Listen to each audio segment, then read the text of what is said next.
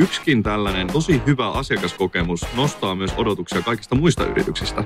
Se, että me rupeat odottaa myös samanlaista asiakaskokemusta ja personointia ja datakyvykkyyksiä myös kotimaisilta brändeiltä, niin se tässä globaalissa kilpailussa asettaa tosi paljon paineita, koska ihmiset tottuu tosi hyvään ja niiden odotukset nousee tosi korkealle.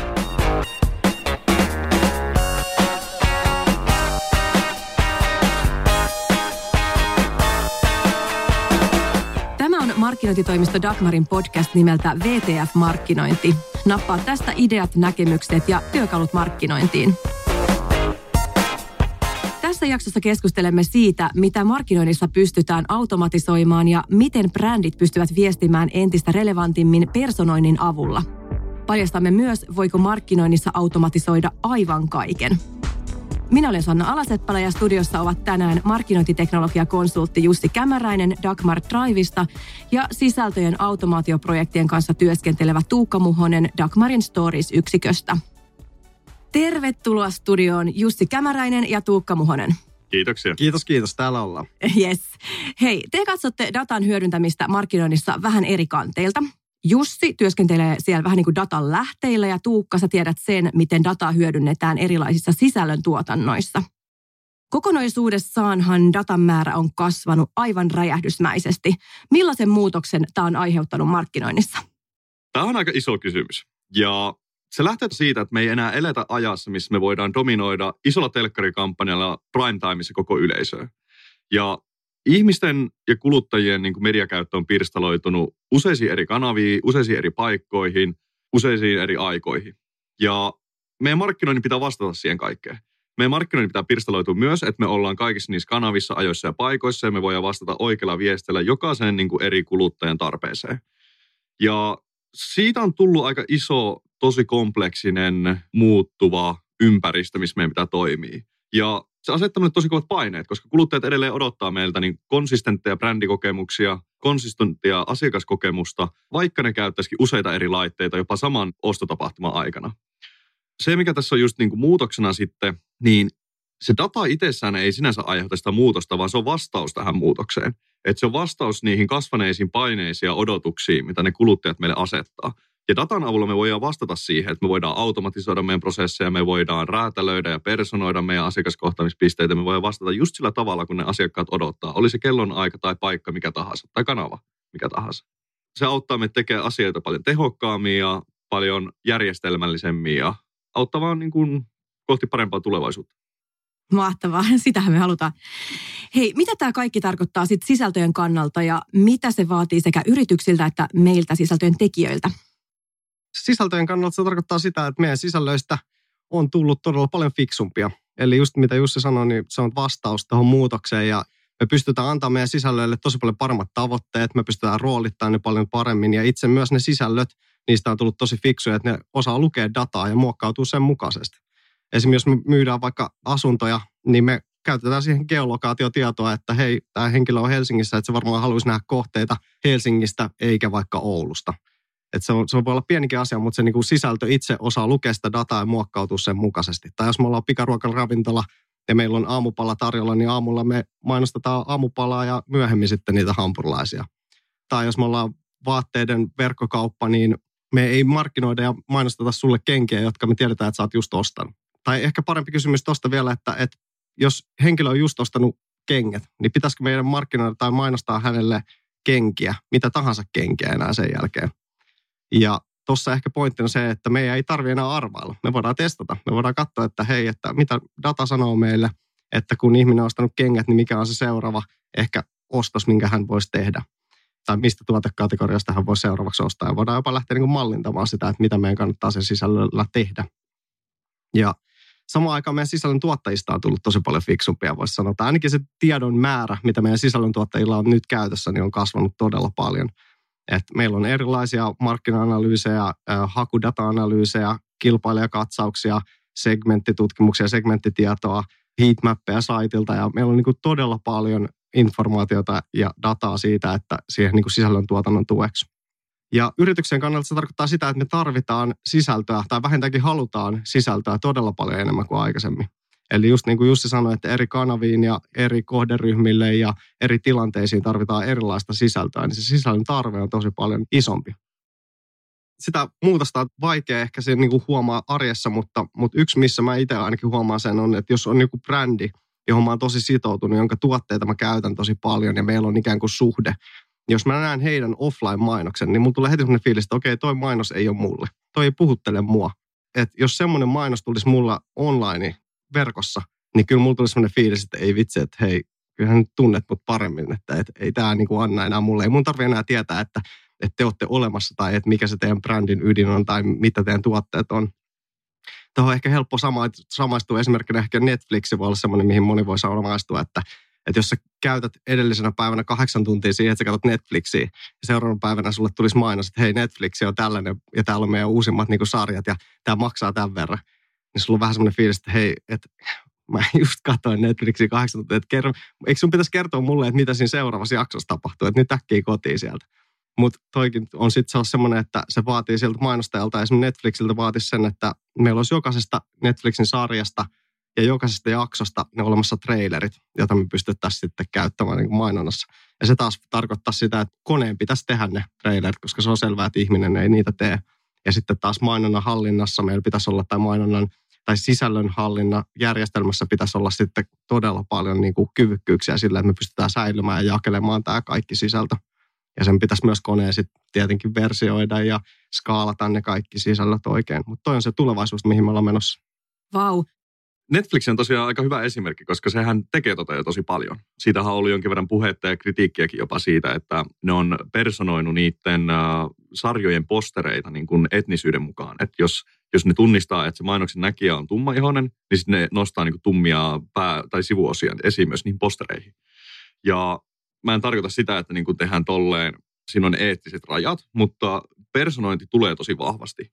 Ja se, että niin kuin kansainväliset firmat tekee jo sitä, ja Amazonit, Googlet, Facebookit, Netflixit, kaikki on tosi tunnettuja siitä, että ne räätälöi niiden käyttökokemusta niin kuin jokaiselle kuluttajalle erikseen.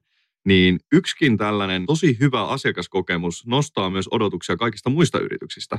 Se, että me rupeat odottaa myös samanlaista asiakaskokemusta ja personointia ja datakyvykkyyksiä myös kotimaisilta brändeiltä, niin se tässä globaalissa kilpailussa asettaa tosi paljon paineita, koska ihmiset tottuu tosi hyvään ja niiden odotukset nousee tosi korkealle.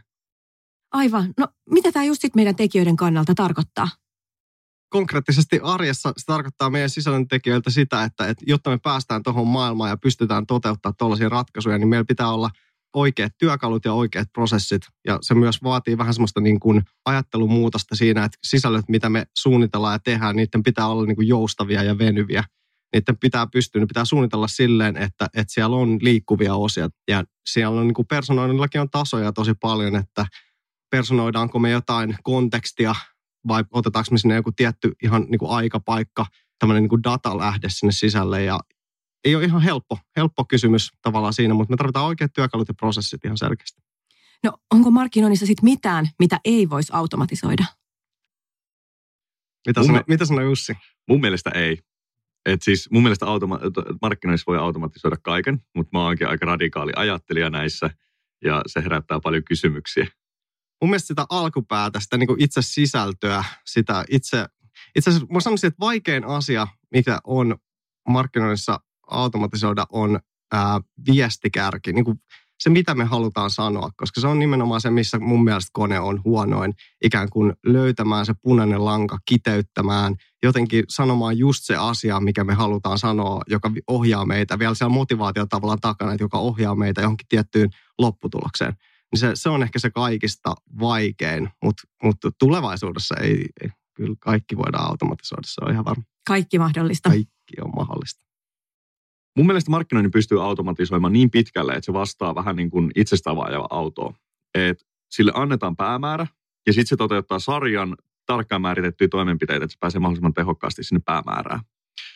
Se ei tarkoita sitä, että se itse asettaa sen päämäärän samalla tavalla kuin itsestään ajava autokaan ei päätä, minne se ajaa. Sillä on aina niin kuin joku ihminen antamassa tavallaan niin kuin strategisen ohjeistuksen, että minne me halutaan päästä. Mutta sen jälkeen se pystyy valitsemaan tosi tehokkaasti sarjan eri toimenpiteitä, mittaa niiden toimenpiteiden tehokkuutta, testaamaan eri toimenpiteitä ja löytämään tavallaan sen parhaan mahdollisen miksin päästä sinne kohteeseen asti.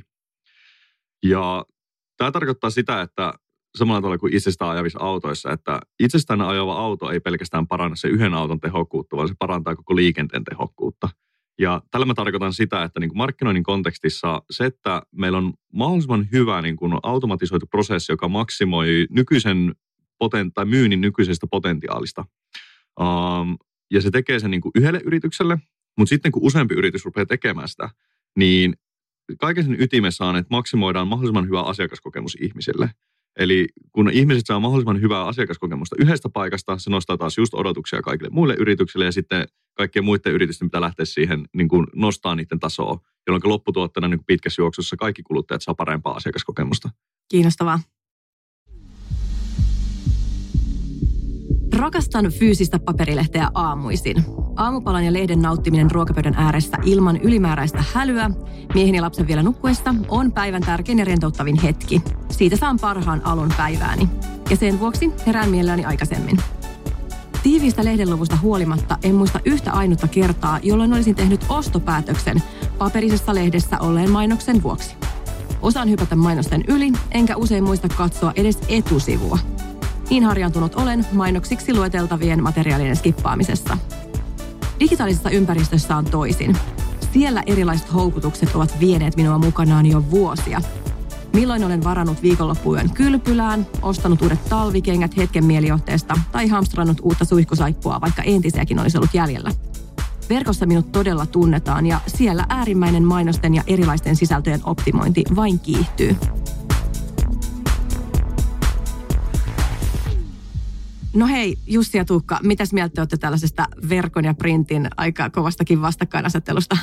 Oho, siinä oli kyllä paljon superlatiiveja ja aika kova vastakkainasettelu. Oli, mutta siinä oli mun mielestä tosi hyvää niin kuin kuitenkin insightteja ja pointtia. Esimerkiksi itse kiinnitin huomioon tuohon, että osaa lukea ikään kuin niitä mainoksia, että osaa lukea niin hyvin, ettei huomaa niitä. Samahan tapahtuu verkossa, että ihmiset kyllä osaa blokata sieltä mainoksia ja myös katsella ja sitten erilaisilla adblockereilla. Mutta samaan aikaan myös verkossa huomaa sen, että mainokset ja sisällöt niin menee kyllä tosi ristiin. Et mainoksista on tullut ikään kuin paljon palvelevempia ja ne on muuttunut enemmän sisällöiksi. Ja sen takia mäkin puhun ihan ristiin markkinoinnista, mainonnasta ja sisällöistä. Että kun se alkaa nämä kaikki sulautuu verkossa yhteen. Ja mun mielestä toi pointti siitä ostopäätöksestä on myös tosi validi kyllä siinä mielessä, että se on ihan selvää, että verkossa me ollaan paljon lähempänä sitä ostoa. Me ollaan niin kuin yhden klikkauksen päässä siitä ostossa ja meillä on paljon helpompi myös niin kuin niitä sisältöjä tehdä niistä sellaisia, että ne ohjaa paremmin siihen ostoon, että ne keskitytään siihen konversioon, että sen rooli on myös erilainen mun mielestä. Joo, mä oon kyllä täysin samaa mieltä tuossa, että verkkomainonta on paljon aina enemmän ajassa kiinni ja siellä on helppo tehdä impulsiivisia ostoja, mutta yhtä aikaa myös monet tietää, että mainonnan muistettavuus on huomattavasti huonompi kuin offline-medioiden. Et yleensä TV-kampanjat ja isot printtikampanjat menee kyllä muistettavuudessa eelle. Että siellä se brändi kuva taas ja mielikuva niin kuin tarttuu paljon paremmin kuin niissä lyhyissä verkkohetkissä. Mä kävin tuosta itse asiassa tosi mielenkiintoisen keskustelun just vähän aikaa sitten kollegan kanssa, joka oli vähän vielä mua nuorempi tyyppi. Ja hän sanoi sitä, että hän käyttää hyväkseen jo yritysten retargetointia siinä, että hän muistaa palata siihen tuotteeseen tai muuhun. Että mä itse asiassa huomasin itsekin, että niinhän mä itse asiassa taidan itsekin tehdä, että mulla tuli esimerkiksi yksi huppari vastaan ja mä tahalleen niin kuin klikkasin sitä mainosta sen takia, että mä tiesin, että okei, nyt tää reta lähtee ikään kuin pyörimään siitä. Että sit mä saan niin kuin tehdä sen ostopäätöksen vasta myöhemmin, laitoin itselleni talteen sen ja se on itse asiassa tosi hienoa myös nähdä, miten hyvin yritykset tekee nykyään sitä retargetointia. Että sieltä itse asiassa alkoi siitä hupparista tuli karusellia vähän, että minkälaisia erilaisia värejä ja miltä se näyttää vähän eri ihmisten päälle. Ja sitten seuraavaksi tuli video, unboxing, että miltä se tuntuu, kun sä saat sen hupparin kotiin. Ja että ihmiset jo käyttäytyy ja nimenomaan ehkä siihen vielä oletukseen, että ihmiset odottaa, että sulla on ikään kuin tämä sisältöjen hallinta ja kunnossa. Ja ne luo itse sille jo niin kuin, vähän niin kuin käyttötarkoituksia tai miten ne niin kuin käyttää niitä verkkomainoksia. Eli mitään niin kuin erillistä ostoslistaa ei enää tarvita, vaan sieltä vaan klikkailee. Sieltä niin vaan laitat itsellesi muistiin, niin pikkuhiljaa ne sitten siirtyy sieltä sun kotiin. Mahtavaa. Markkinoinnin personoinnissa on varmasti kuitenkin jotain haasteita. Millaisia?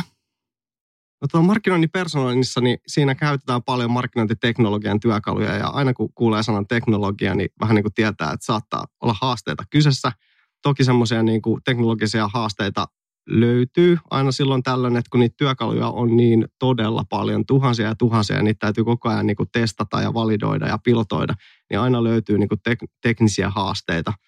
Mutta kyllä mä sanoisin, että se isoin haaste on siinä ajattelun muutoksessa, että kun tulee nimenomaan näitä teknisiä haasteita nyt vaikka sitten vastaan, niin me ollaan me kiinnitetään huomiota aika pieniin asioihin. Se on vähän semmoinen, miten me ollaan niin kuin totuttu asioita tekemään, ja niin pieniin asioihin on helppo niin kuin ottaa tavallaan kantaa, ja niitä on helppo niin kuin korjailla, kun ne on helpompia ikään kuin ymmärtää, kun meidän pitäisi katsoa sitä kokonaisuutta ja niin kuin miettiä sitä isoa kuvaa. Mutta se on aika vaikeaa, niin kuin Jussi tuossa alussa kuvaili, niin tämä on aikamoinen kokonaisuus, ja siinä saa olla kyllä aika valppaana ikään kuin, että pystyy kaikki nyanssit ja kaikki hahmottamaan.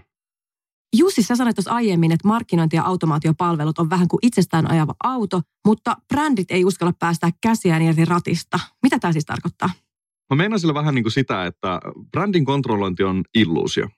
Se tarkoittaa sitä, että sä voit kyllä niin kuin kontrolloida, että millä tavalla se brändi puhuu, mitä sanoja se käyttää, miten se vaikuttaa, missä se näyttäytyy, missä paikoissa se on. Ja sä voit niin kuin mikromanageroida sitä. Mutta joka tapauksessa, ihan sama mitä sä teet, sä et voi kontrolloida sitä, miten ihmiset tulkitsee sen asian. Ja tämä tulee tosi konkreettisesti ilmi vaikka Pride-kampanjoissa. Että tämä on ihan klassikko, että joku brändi osallistuu ja tukee Pridea, ja sitten puolet kansasta suuttuu ja puolet taas on niin kuin tosi jees. Ja tämä on just sitä, että sä et voi valita, että millä tavalla se ihminen tulkitsee sen viestin. Ihan sama, miten paljon sä yrittäisit kontrolloida, että mikä se viesti on. Eli se on joka tapauksessa illuusio. Sulla on illuusio siitä kontrollista, mutta sä et loppujen lopuksi voi kuitenkaan vaikuttaa siihen. Mä en tiedä, onko mä ihan samaa mieltä tuosta, koska siis brändihän ei ole illuusio.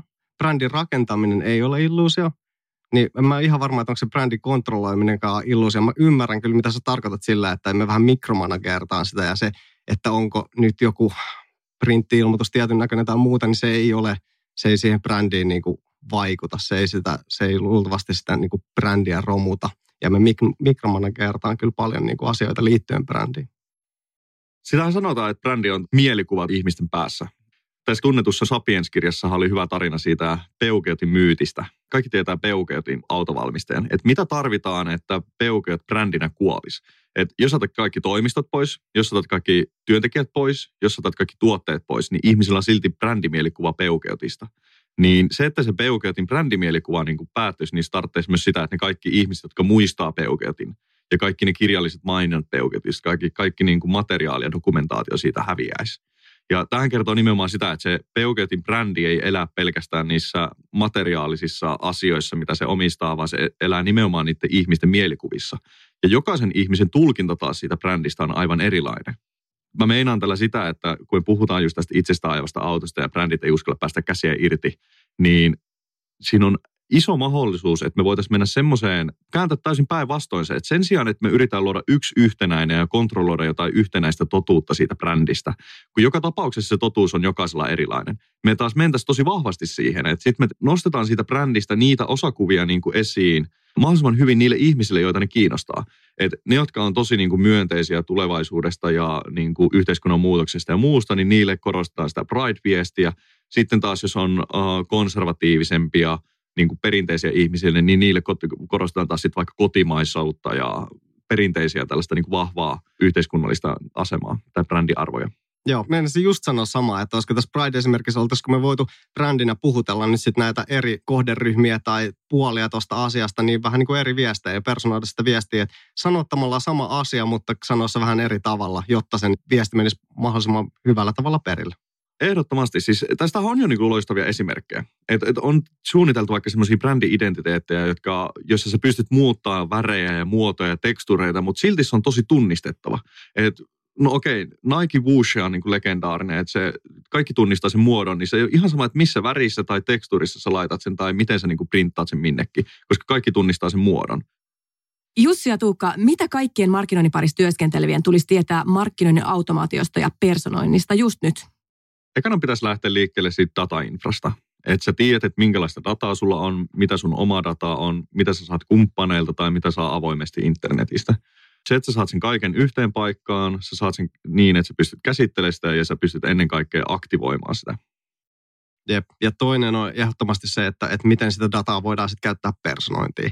Ja miten me voidaan personoida meidän sisältöjä ja miettiä sitä tavalla, että millä tasolla meidän kannattaa personoida meidän sisältöjä, jotta me saadaan tuloksia, haluttuja tuloksia. Että sitä voi lähteä testaamaan ja pikkuhiljaa syventää, että Että noita sääntöjähän voi jollekin sisällölle luoda vaan niin kuin päällekkäin ja personoida koko ajan syvemmälle ja syvemmälle niin sanotusti. Ja kolmantena ehdottomasti se automatisointi, että mitkä on semmoisia työvaiheita, että pystytään lähteä niin kuin automatisoimaan ja siitä pikkuhiljaa kohti sitä, että mahdollisimman paljon on automatisoitu. Mä ajattelin ehkä viimeisenä myös sen, että päästä irti siitä kontrollin tarpeesta. Koska mitä enemmän me mennään semmoiseen kompleksiseen maailmaan, missä tapahtuu vaan tosi paljon asioita yhtä aikaa automaattisten prosessien tuloksena, niin siinä, jos yksi ihminen yrittää pysyä siinä kaikessa mukana, niin siinähän menee pää sekaisin. Et se, että niinku, sä päästät irti siitä kontrollin tarpeesta ja luotat prosesseihin. Se ei totta kai tarkoita sitä, etteikö asioita voisi muuttaa ja etteikö niitä voisi kehittää. Päinvastoin niitä koko ajan niinku hiotaan ja iteratiivisesti kehitään kohti parempia. Mutta se, että niinku me tehtäisiin täysin toimiva ja järjestelmä niinku kerralla purkki, joka ei tee yhtään mitään virheitä, niin sehän on ihan mahdoton ajatus. Että semmoista Iisakin kirkkoa ja kaikkihan tietää, miten ne projektit menee.